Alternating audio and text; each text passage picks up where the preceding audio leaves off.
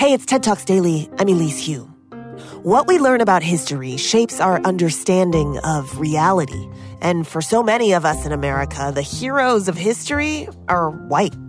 In her 2021 talk from TEDx Mile High, the public historian Julieanna Richardson raises questions about the key figures missing from our collective history and explains why their stories must be better understood. As a little black girl, I did not know that American history had anything to do with someone who looked like me. American history was George Washington cutting down his cherry tree. American history was white.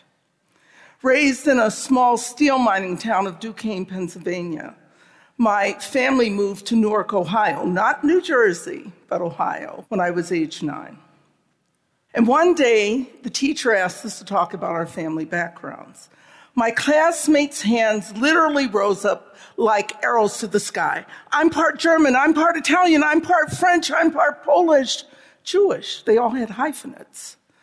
What was I? The only thing that we studied back then about black people were the other George Washington, Tuskegee Institute's George Washington Carver. And my white teacher said he could do a lot of things with peanuts. And then there was the taboo issue of slavery, and no one wanted to be associated with slavery.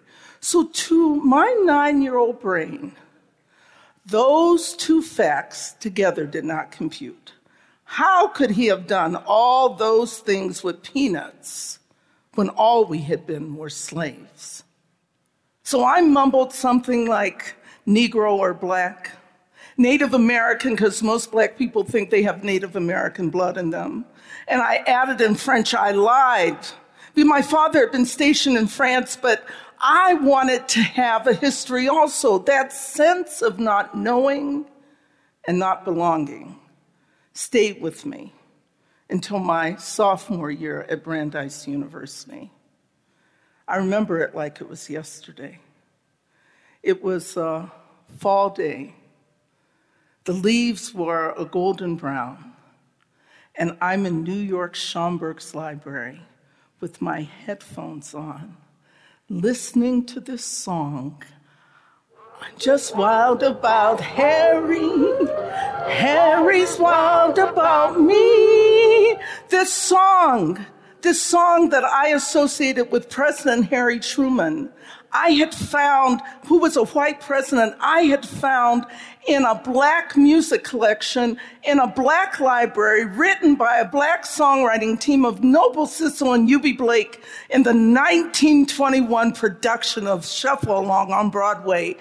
I was thrilled, and I went up to the librarian, the famous librarian, Jean Blackwell Hudson. She gave me a list of people to interview, and I had my tape recorder in hand. Today it would be an iPhone, and I went out and interviewed Gone with the Wind's Butterfly McQueen, Lee Whipper, who was the oldest living black actor at the time, historian John Henrik Clark, and tap dancer Honey Coles.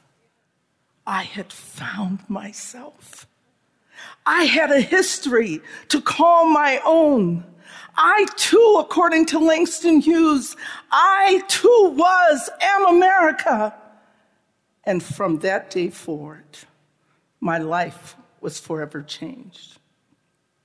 Today, from our boardrooms to our classrooms, on TV and social media, debates are raging about whose history matters. Those who document their history are who society says matters. For the black community, that documentation has been elusive. How many of you had heard about Tulsa and its Black Wall Street?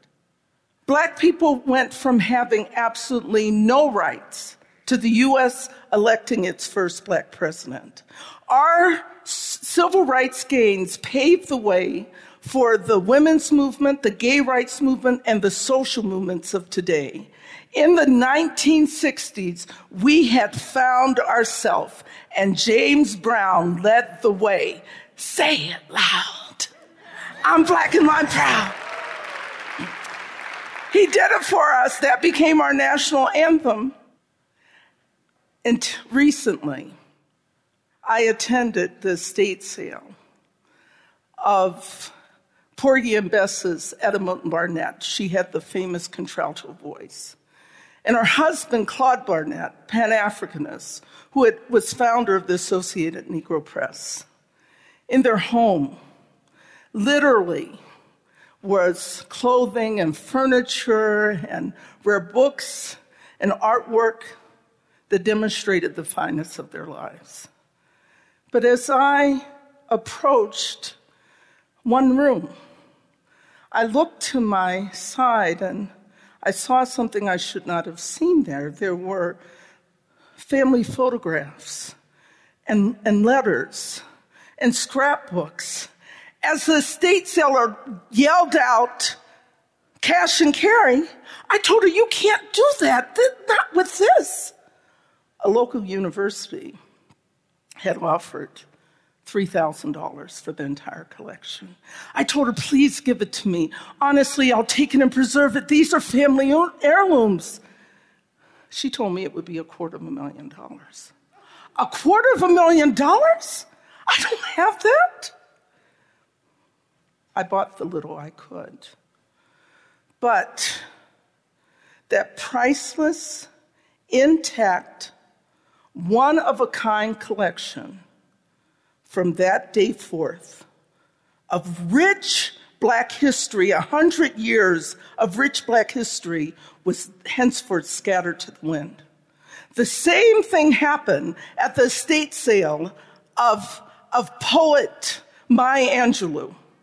And if that does not resonate with you, then I want you to think forward at the estate sale of young poet laureate Amanda Gorman, that her writings and her poetry would suffer a similar fate. We have in this country already lost a lot of the 17th, 18th, and 19th century documentation of the African American experience. We can ill afford to lose the 20th and the 21st century. Preservation will determine if the Black community is viewed as valueless or valueful. Consider 17-year-old Darnella Frazier and that 9 minutes and 29-second recording of George Floyd's murder, and the complete disregard that it showed society having of Black life. We in the Black community have always had value. It's just been hidden from view, not well documented. Over 20 years ago, I sat at my dining room table. I was unemployed, no kids, and single. And you get to the point in your life when you start asking, what will be your leave behind, your legacy? And those stories of my sophomore year came back to me. I took my love of the theater, my degree in American Studies, my legal training from Harvard Law School, and I set out to create the nation's largest African American video oral history archive. It's called the HistoryMakers, and back then, lots of people had thought I had lost my mind. But we've interviewed thousands and thousands of African American leaders. One early interview was of civil rights leader Julian Bond. Chairman of the NAACP, he had been one of the student leaders for SNCC, the Student Nonviolent Coordinating Committee. At the tender age of 25, he had been elected to the Georgia House of Representatives. Georgia being Georgia then and now, and there being no Stacey Abrams in sight. They refused to seat him. And his case went up to the U.S. Supreme Court, and he won. He was seated. Another early interview was of Tuskegee Airman Colonel Bill Thompson. We arrived at Colonel Thompson's house, and he had prepared for us for 4 days. He had boxes and boxes of material that are now housed at the Air and Space Museum at the Smithsonian. He sits me down. He says, "Do you know of the Golden 13? I said, "No, Colonel Thompson, I've never heard of the Golden 13. He said they were the Navy's version of the Tuskegee Airmen, and there are 4 left living in the country, and 1 lives upstairs. And he'd like to talk to you also." It was at that moment that I knew that we were on a path of great discovery. 4 years later, I'm seated next to General Colin Powell. Of course, I try to get him to interview with me. He so politely declines. Then I tell him my Colonel Bill Thompson story. He tells me about the Montfort Marines, that they were the Marines version of the Tuskegee Airmen. The Tuskegee Airmen, the Navy's Golden 13, the Montfort Point Marines. All 3 helped desegregate the U.S. Armed Forces, but unfortunately, most people only know of the Tuskegee Airmen. We have such an opportunity to make change. Our crews have traveled to 413 cities and towns across the United States. Our collection is housed permanently in the Library of Congress. Our digital archive, thanks to the computer geniuses at Carnegie Mellon, is now accessible worldwide, 24 hours a day, 7 days a week, on all kinds of portable devices and computers and phones. We have interviewed, as I said, thousands of African-American leaders. There's Alonzo Petty, the oldest living Black cowboy, Katherine Dunham, the inventor of Black dance, Katherine Johnson, the NASA scientist whose story was portrayed in the movie Hidden Figures, poets Nikki Giovanni and Sonia Sanchez, and Ursula Burns, the first Black female CEO of a Fortune 500 company. We are now the digital repository for the Black experience, and it will include those digitized copies of the family heirlooms that I spoke of us losing. When I think back on my 4th grade self, I have such compassion for her. A little Black girl in a sea of white faces in rural Ohio. Little did she know that Black history was all around her.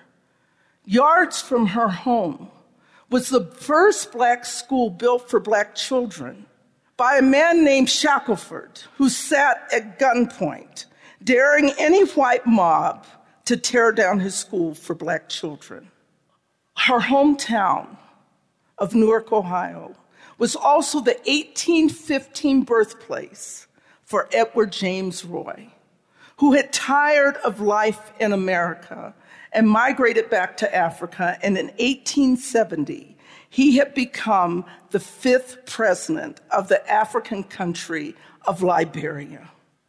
What if she had known that being president of a country would be possible for someone who looked like her? What if her classmates had known that history and that would have changed their views and their world experience? You all know that I'm that little girl. And when I had spoken to General Powell, he told me that no one can change their yesterdays, but all of us can change our tomorrows. I ask you today to join with me in changing America's tomorrows so that the Black community and its experience and its history will have an undeniable place and permanent place in this great country and in America's lexicon. I also ask you to join me that so no child will ever feel that way that I felt in that classroom when I did not know the history that was my legacy. We can all work together and make this happen. Thank you for listening to this little black girl's story. Thank you. Thank you. Thank you.